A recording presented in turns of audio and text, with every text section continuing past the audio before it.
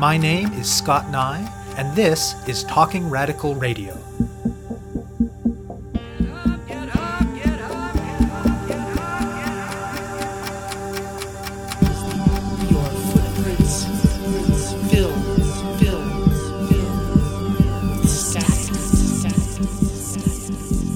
Hello and welcome to Talking Radical Radio, where we bring you grassroots voices from across Canada. We give you the chance to hear many different people that are facing many different struggles, talk about what they're doing, how they're doing it, and why they're doing it, in the belief that such listening is a crucial step in strengthening all of our efforts to change the world. On this week's show, I will be speaking with Stephen Harrison and Ashley Mollison. For those of us who aren't among the targets, it can be difficult to see the extent to which many cities are actively hostile to the presence of certain groups of people. This hostility is often produced by a mix of the physical construction of spaces, policies and practices regulating how space gets used, policing that actively targets poor and racialized people, and at times, middle-class political mobilization that invokes buzzwords like safe and clean and renewal to target people who are poor, Indigenous, Black, homeless, or otherwise marginalized. And not only can it be hard for the rest of us to perceive, it can also be hard for those of us who don't bear the brunt of it to fully appreciate how incredibly deliberate this targeting often is, especially when there is money to be made by taking an area that was once at least somewhat welcoming to poor and homeless people and completely remaking it in order to make money. Stephen Harrison and Ashley Mollison both live in Victoria, British Columbia. Harrison is, among other things, a writer and researcher, and recently he has been publishing a blog called Needs More Spikes to document the city's increasing use of what's called defensive architecture. That is, elements of built form that are meant to displace, discipline, and regulate poor and homeless people in their use of urban space. Mollison is an organizer with the Alliance Against Displacement, a group based in Victoria, Vancouver, and the Lower Mainland of BC that organizes with Indigenous and working-class people, particularly people who are poor and homeless. And for listeners who are interested in a more thorough exploration of the work of the Alliance Against Displacement in the mainland context, please search on rabble.ca or talkingradical.ca for the episode of the show from December 2016 with Herb Varley and Ivan Drury. According to today's guests, in the last decade, Victoria has become much more hostile towards poor and homeless people. There's a housing crisis, rents are skyrocketing, the shelter system is inadequate, there are bylaws that limit where and when people who have no other place to go can take refuge in public spaces, police actively target poor and homeless people, a 10-month-long tent city in 2015 and 2016 faced vocal and organized opposition from middle-class residents, and while it ultimately won both legal and political victories that resulted in 147 new units of social housing in a province that otherwise no longer builds social housing, this was implemented by the government in a form that is highly regulated and surveilled, and that feels for many residents less like home and more like living in an oppressive institution. And throughout the city, in many different forms, there is increasing use of defensive architecture, in large part because policies by the city and the police have aggressively pushed for the inclusion of defensive architecture in all new development and redevelopment. Harrison and Mollison talk with me about defensive architecture, about the increasingly aggressive displacement faced by poor and homeless people in downtown Victoria, and about some of what is being done to push back against both of those things. We spoke by Skype from Victoria.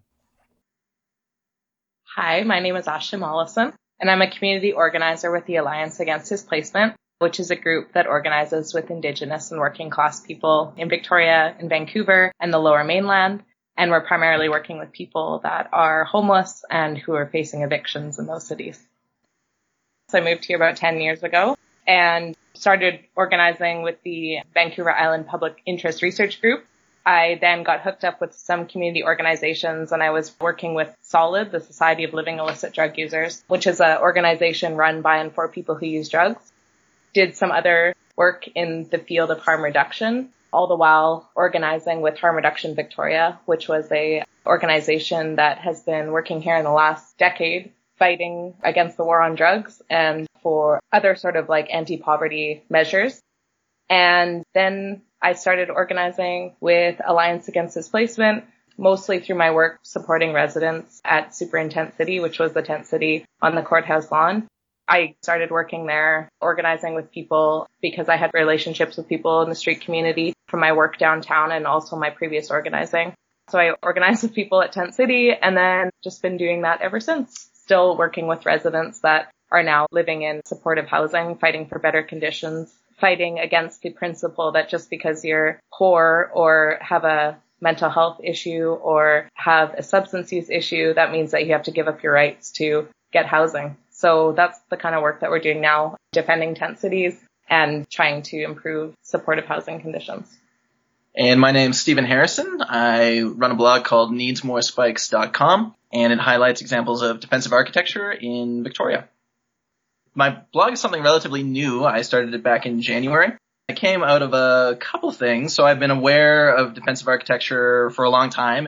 The most common example, which a lot of people would know about, is like armrests on benches so people can't sleep there. So it's something that was always in the back of my mind. And then last year, when the provincial government announced that Victoria's tent city was going to be replaced with a playground, the press release was like, oh, there's going to be something for everybody and there'll be benches. And I tweeted something like, oh, I'm sure those benches will have armrests on them. And then somebody responded, well, the whole playground itself is going to be a piece of defensive architecture designed to displace the homeless and poor population. And that kind of set off a bit of a light bulb in my head, getting me thinking about this a bit more and wanting to write about it. I'm somebody who's not targeted by defensive architecture, so I kind of get to walk by it and maybe not notice it. And I wanted to write a piece or a blog that would bring attention to some of those things that so many people can just walk on by. These things are doing real harm by displacing people and making homeless and poor Victorians primarily have to look for safer spaces, maybe further afield, and putting them at risk.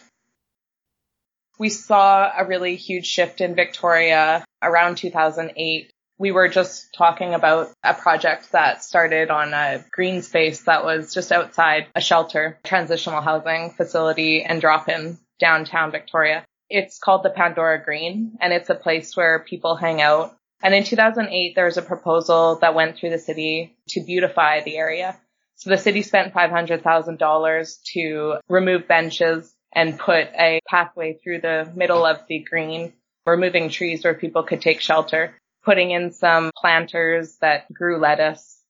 We really saw that moment, I think, in Victoria as a huge moment that kind of marked the beginning of the gentrification of the city. And I always think that we're like 10 years behind Vancouver in gentrification, but I think now we're really seeing the developers move in, the disappearance of any sort of public space, the emergence of gates and walls and spikes, which Stephen's documenting, and a real criminalizing approach to homelessness that's been taking place over the last 10 years or so.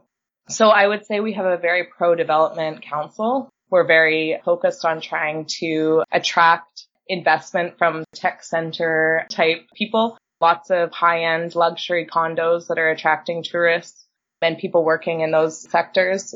We are a big tourist city, lots of boats coming in from all parts of the world, and a police force that's very much spends a lot of money and time focused on criminalizing the presence of people in public spaces, whether that be moving people along, jacking people up, taking belongings, moving people out of parks in the morning. We actually have the highest policing per capita than I think any other city in BC. And yeah, I would say that the climate is not friendly to people who are racially and socially profiled as either low income or people of color. We're very much seeing the removal of any sort of spaces where people can take refuge or find safety in the inner city. We even see social services moving outside the downtown core. So people are really being forced to walk longer distances to get the things that they need. It's very rare that a person can even congregate with another person for longer than, 10 minutes before cops are called on them. It sounds like one of the ways that these changes that have been happening to the city of Victoria over the last decade have been playing out has been through these changes in built form that you've been documenting on your blog, Stephen. What does that look like in practice on the ground, and how has it been happening? defensive architecture and things like that are very much entrenched in both the Victoria Police Department and City of Victoria policy. So they both refer to what's called crime prevention through environmental design, which I've heard some people call CPTED for short. I've heard a councillor say that whenever a building changes use, so for instance, we recently had, I think it used to be Central Care Home, which became low-income supportive housing. So they did what was called the CPTED report and went and looked at this place and recommended a bunch of things, including some high fencing to block access to a stairwell in an area beside a building. They recommended putting like metal bars essentially on ledges that people would otherwise sit on and congregate on. So this was a Victoria Police report that was going to BC Housing, which is a provincial government agency. And the City of Victoria in 2010 commissioned a policy document, which is called something like Fences and Gates and Shutters or something like that. And that's all about CPTED and making it sound very nice, like, oh, well, you can put a fence and it'll be beautiful. Like, I think the quote is, it brings delight to passersby, because this fence example has some swirly bits in it. But that's all very much entrenched. And you see that anytime when the city is talking about a new building, if you look at a development proposal, it'll use this crime prevention through environmental design language, which is all about displacing people and moving them along. And you can even see, like, I think another quote, or this will be a paraphrase anyway, is about, we don't want to encourage unwanted use, such as like a place to sleep. So this is all entrenched in city and Victoria Police and provincial government support for these policies that change how our city looks and is used. Unfortunately, there's no shortage of examples. The one I mentioned off the top, I think, was benches with armrests. So that's a very common one. You'll see that everywhere. And I found some quote that they'll be marketed to people looking for benches as having, I think, quote, anti-vagrant bars. So it's very clear cut what those are all about. Another example you'll see around town is if there's a planter, maybe there'll be like weird metal bolted to it so you couldn't sit on top of it. There'll be metal on low ledges so you can't sit on that. Big fences everywhere. Like one of the first things I wrote about off the bat, we had a church putting in a very large fence that was walling off a space that was used by the street community. So fences are a huge one, often spiked, hence the name needs more spikes. You'll see planters in alcoves. There was recently a story out of Vancouver about these giant concrete balls that were being put in alcoves, so it was pretty obvious why they were being put there. They had no function other than to displace people from that space. But Victoria is really no better off, because you'll see examples of planters being in alcoves, or one that I, again, had the privilege to walk on by before I started doing this work. There's one area that has concrete raised protected light fixtures in the middle of these alcoves protruding from the ground. You know, maybe it looks nice to Joe Public, but it's another way to keep people from having a comfortable place to lie down. And there's other examples which maybe are more invisible. So, for example, the city has struck at least a couple of deals with a major developer in town, and they're building condo units and office buildings. And there's supposed to be public spaces in both of these developments, like public squares, and they've been kind of billed that way and talked about by city council in that way. It's going to be great. There's going to be public space. But the signed agreement between the developer and the city says that it's up to the developer to curate the public they want in that space.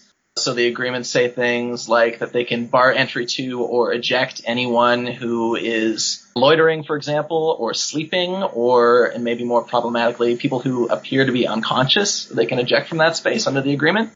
So those things could target anybody, but may quite possibly be used to disproportionately target poor and homeless Victorians. And so that's an invisible barrier. To somebody like myself, I could wander into that space and think this is great, and I can sit down on my laptop and loiter as long as I want. But there's an invisible barrier once you cross that property line where the developer can decide at any moment they don't want you there. So those are a few examples. And it sounds like a pivotal moment in responding to the changes of the last decade was the tent city that you talked about. Tell listeners more about that. The tent city was set up on the lawn of the courthouse for 10 months.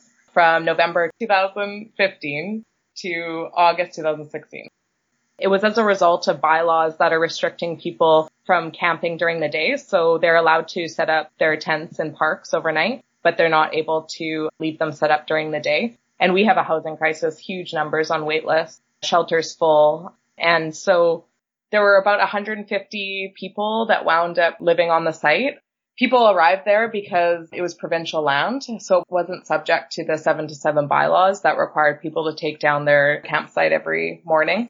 So these were folks that previous to living there were in the other parks in the city, in doorways and back alleys. There are also people that had been evicted from housing. They were people that couldn't get into the shelters because the shelters were full. And like I say, we're living in the middle of a housing crisis with hundreds of people on wait lists for social housing. Essentially, people asserted that they needed spaces like tent cities to look after their belongings and have safe places for their treasured possessions, places where they could look after one another. And as someone who had had relationships with people prior to Tent City, I really saw what good Tent City did for people and having a place where they didn't have the stress of having to be displaced every day. People could create homes, and they created a community at Tent City. Obviously, 150 people in one square block of a city is going to cause problems no matter where you are.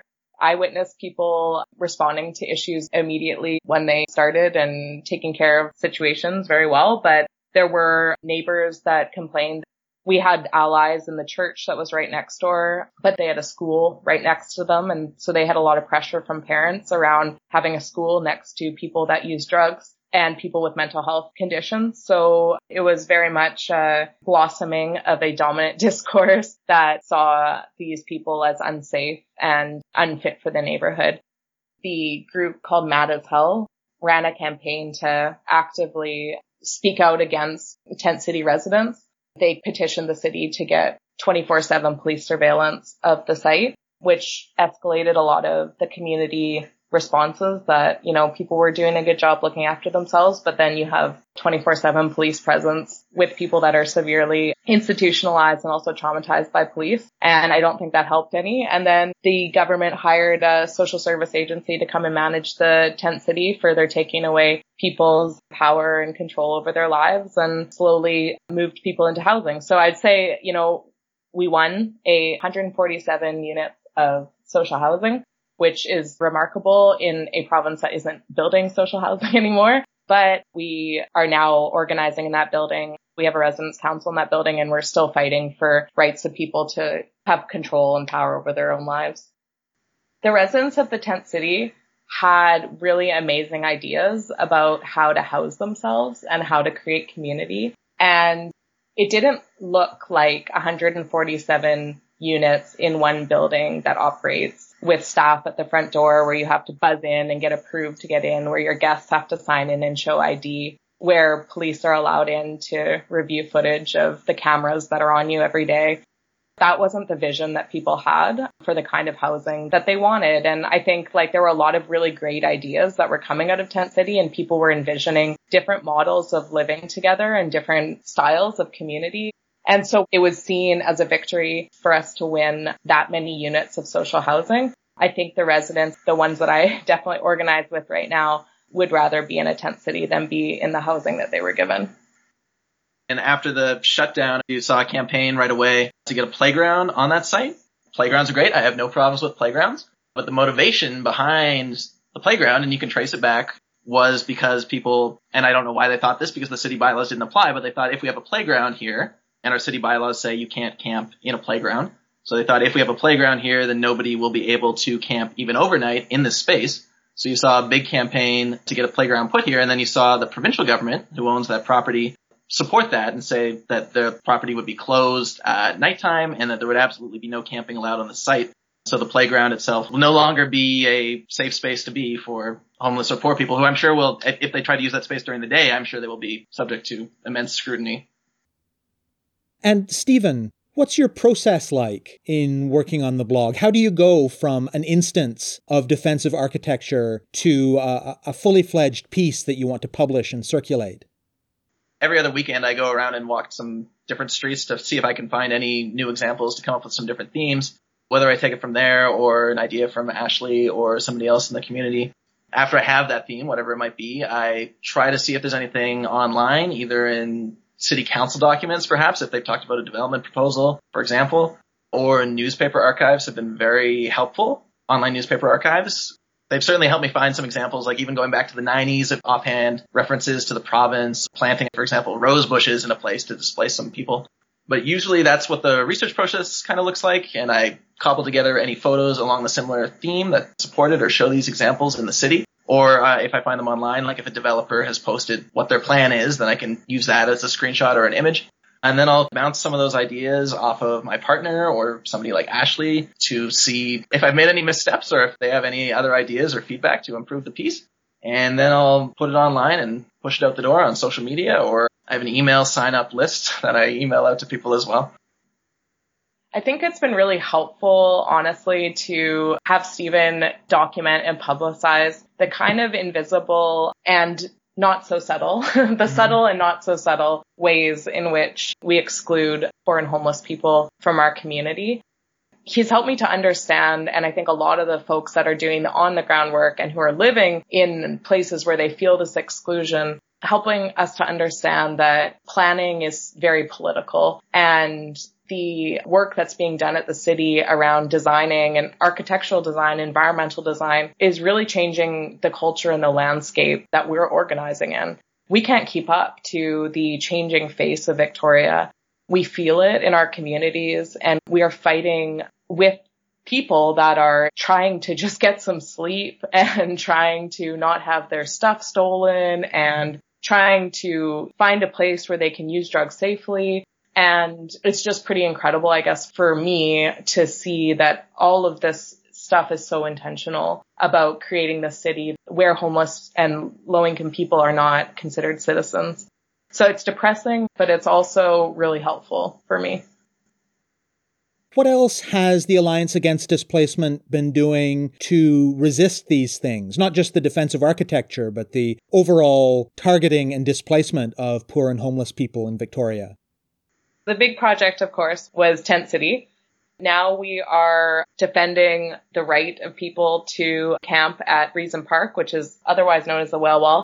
The city is undergoing a project now to revision the Whale Wall to basically put in benches and trees and planters and a big path in the middle and perhaps a playground. So now we're working with residents in that park to defend their right to seek shelter. A lot of people that are down there have been there actually for a year. It's a place where people are seeking long-term residency, unfortunately in tents. It's one of the last places in the city where people aren't being harassed significantly, although that's changing. We try lots of different strategies. Usually the nuts and bolts are building political unity amongst the group. So starting with really talking about people's experiences and doing research in those areas with people to figure out what's actually going on for them. And they talk to us about what they want to do and what they want and what kind of world they want to live in. We build statements of unity from that basic information, grassroots style research. And then we normally try to work within the system first. For example, with Tent City, we really tried to work with the lawyers that we had to communicate with the provincial government, to ask them to come down to the camp to hear from residents about what their needs are and what kind of housing that they need to survive and thrive. And when that doesn't work, then we go more public. So doing things like press conferences and press releases and speaking with media and educating media mostly, and then hopefully the public through that on the particular circumstances people are going through. We do rallies and protests. We do a lot of letter writing to the city. Depends what the target is, I guess, but with Reason Park and this Whale Wall, we've done a lot of letter writing, encourage people to talk to the city about how any development of this park is going to displace residents that have nowhere to go, and the need to challenge the bylaws that are displacing people every day. So we go to city council, we do lots of things, lots of different tactics.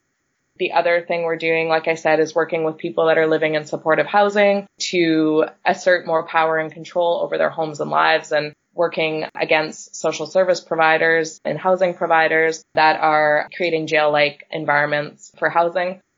We ran a campaign called No Cops on Outreach. It's a campaign that was opposing the city giving money to police for mental health outreach teams, which the city won, but we put up a good fight against that in trying to shift the dominant discourse of police as moving into a helper role from an enforcement role and moving more into like a community policing role. So we are constantly doing work around criminalization and trying to speak about the harms of criminalization and displacement for low-income people in the city.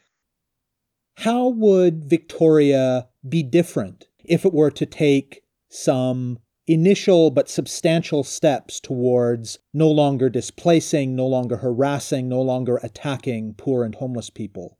What would that Victoria look like? To be honest with you, I feel like I want to run a campaign that just says hands off homeless people. I think that we need spaces in our city where people can just hang out, true public spaces that are not regulated and surveilled and where people aren't criminalized and displaced. And I think we really saw at Tent City what people can make of themselves and their communities when they're left alone. And they're able to participate politically in society, not just forced in this constant flux and survival mode that we like to keep people in our societies. And so I would really like to see places where people can put up shelter and can hang out and just get to know each other, have places where community can interact, different communities can interact with each other. I'd like to see housing that's actually affordable to low-income people and not just rich, yuppie condos. And yeah, I'd like to see less spikes and less gates because I think it's sending a clear message about who belongs and who doesn't. And I'd like to see the priority in downtown Victoria be the people that use the space in downtown Victoria, which is people that need to be close to services, right? When some of these examples went up for a couple fences fairly recently or within the last few months, I think we saw the mayor and maybe one or two councillors talk about how, well, they didn't really like fences, but that's the way it is. Well, that doesn't have to be the way it is. So they have entrenched, as I mentioned earlier, in their policies like crime prevention through environmental design. You don't have to buy into that if you don't want to. You don't have to require people to take a lens to how can I stop people from sleeping in an alcove every time they redevelop a property. It doesn't need to be that way. So I wrote in a recent piece about all these Victoria Police Department crime prevention through environmental design reports, which were delivered to provincial government agencies who frankly have the resources if they want, or have the ear of policymakers or are policymakers themselves to, really combat some of the structures that leave people in visible poverty and homelessness. But instead we have them going to Vic PD and asking how can we move these people along in terms of a policy shift. Maybe don't do that. Maybe build housing. Yeah, maybe build housing. You have been listening to my interview with Stephen Harrison and Ashley Mollison, both of Victoria, British Columbia. Harrison writes at the Needs More Spikes blog, which you can find at needsmorespikes.com, and Mollison is an organizer with the Alliance Against Displacement, which you can find at stopdisplacement.ca. To find out more about Talking Radical Radio, the guests, the theme music, and the ways that you can listen, or to suggest topics for future shows, go to talkingradical.ca and click on the link for the radio show. On the site, you can sign up for email updates or follow us on Facebook or Twitter.